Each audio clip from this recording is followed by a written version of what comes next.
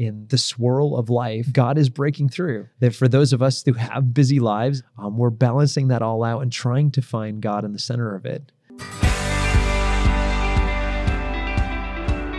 Hi, I'm Colin, and welcome to The Tightrope, the podcast where we look for balance in the midst of our busyness and opportunity in the midst of our mess.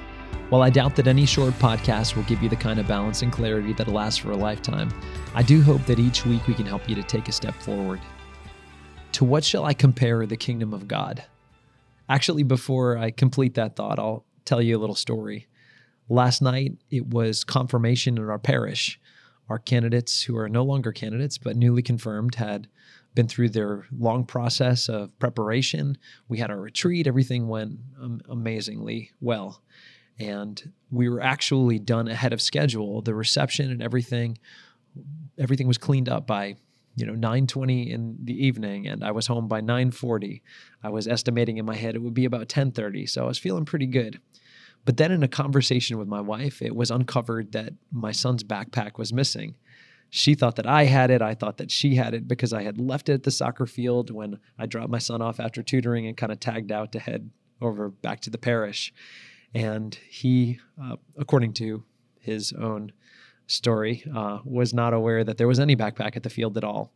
Anyway, this results in me heading back into the car and having to deal with the fact that the road by which we usually get to the soccer field was closed for construction. So I had to go all the way around, arrive at the soccer field to find that the gate was closed, but I found a back way in, get all the way out to the field, use my iPhone as a flashlight to look on the field, and guess what? No backpack. Now, I didn't panic, but I kind of thought, well, we're going to have to do something different here.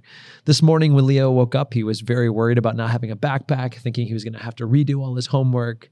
He said, am I going to get an F? He was just worried. I assured him, we'll figure it out. Long story short, maybe you think long story long. This is just a backpack. Where are you going with this, Colin?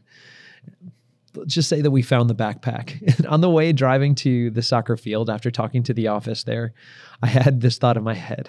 I was thinking, to what shall I compare the kingdom of God? And I remembered how parables often begin with Jesus making that sort of lead-in statement. The kingdom of God is like a backpack that was left on a field.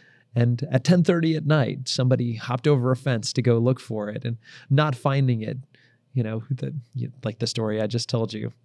And then I thought, to what shall I compare the kingdom of God? The kingdom of God is like a backpack. There is more joy in heaven over one backpack that is found than over 99 that sit underneath the desks of elementary school students.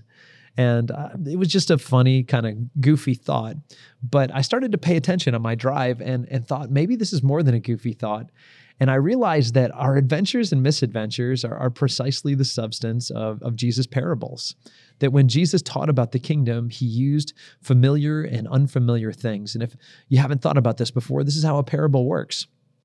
It presents the audience with something that's familiar, and then it kind of scrambles you a little bit. It causes you to be a little confused because one of the devices of the story is a little bit out of place, like the woman who is sweeping her house and going crazy trying to find this coin. The listener is thinking, yeah, not exactly. I mean, it's just a coin. Is it really that big of a deal? Or the one in the 99? It's a little different. Or even the parable of the prodigal son. The ending is different than we would expect. And life does that to us too. We get the familiar, ordinary thing, and then we get the twist. The twist of the missing backpack that causes us enough discomfort to be shaken out of our zone, and then the triumph of finding it. And I really did think about the whole reality of the one who repents, who returns to God, and all the rejoicing, or even the thing that we lose in our lives and how much more we appreciate it once we get it back.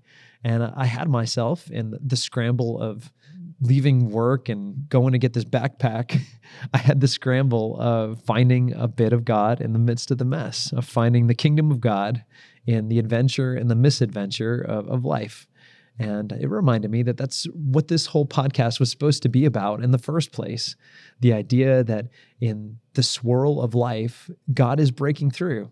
That for those of us who have busy lives and who are doing all sorts of things, balancing our home lives and our professional lives and our volunteerism, wherever that may be, we're balancing that all out and trying to find God in the center of it. And my goofy thought about comparing the kingdom of God to a lost backpack in the field reminded me that's how God communicates with us often, is in little things like that perhaps even in the sense of humor of the parable of the backpack, there is a deep truth to be found.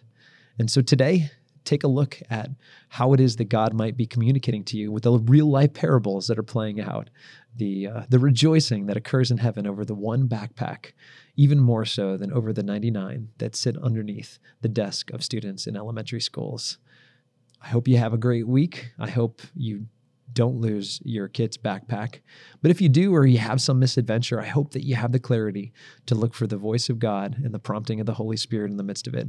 For Ascension, I'm Colin McIver, reminding you to tell your wife that you put the backpack on the field in the first place and to take a step forward.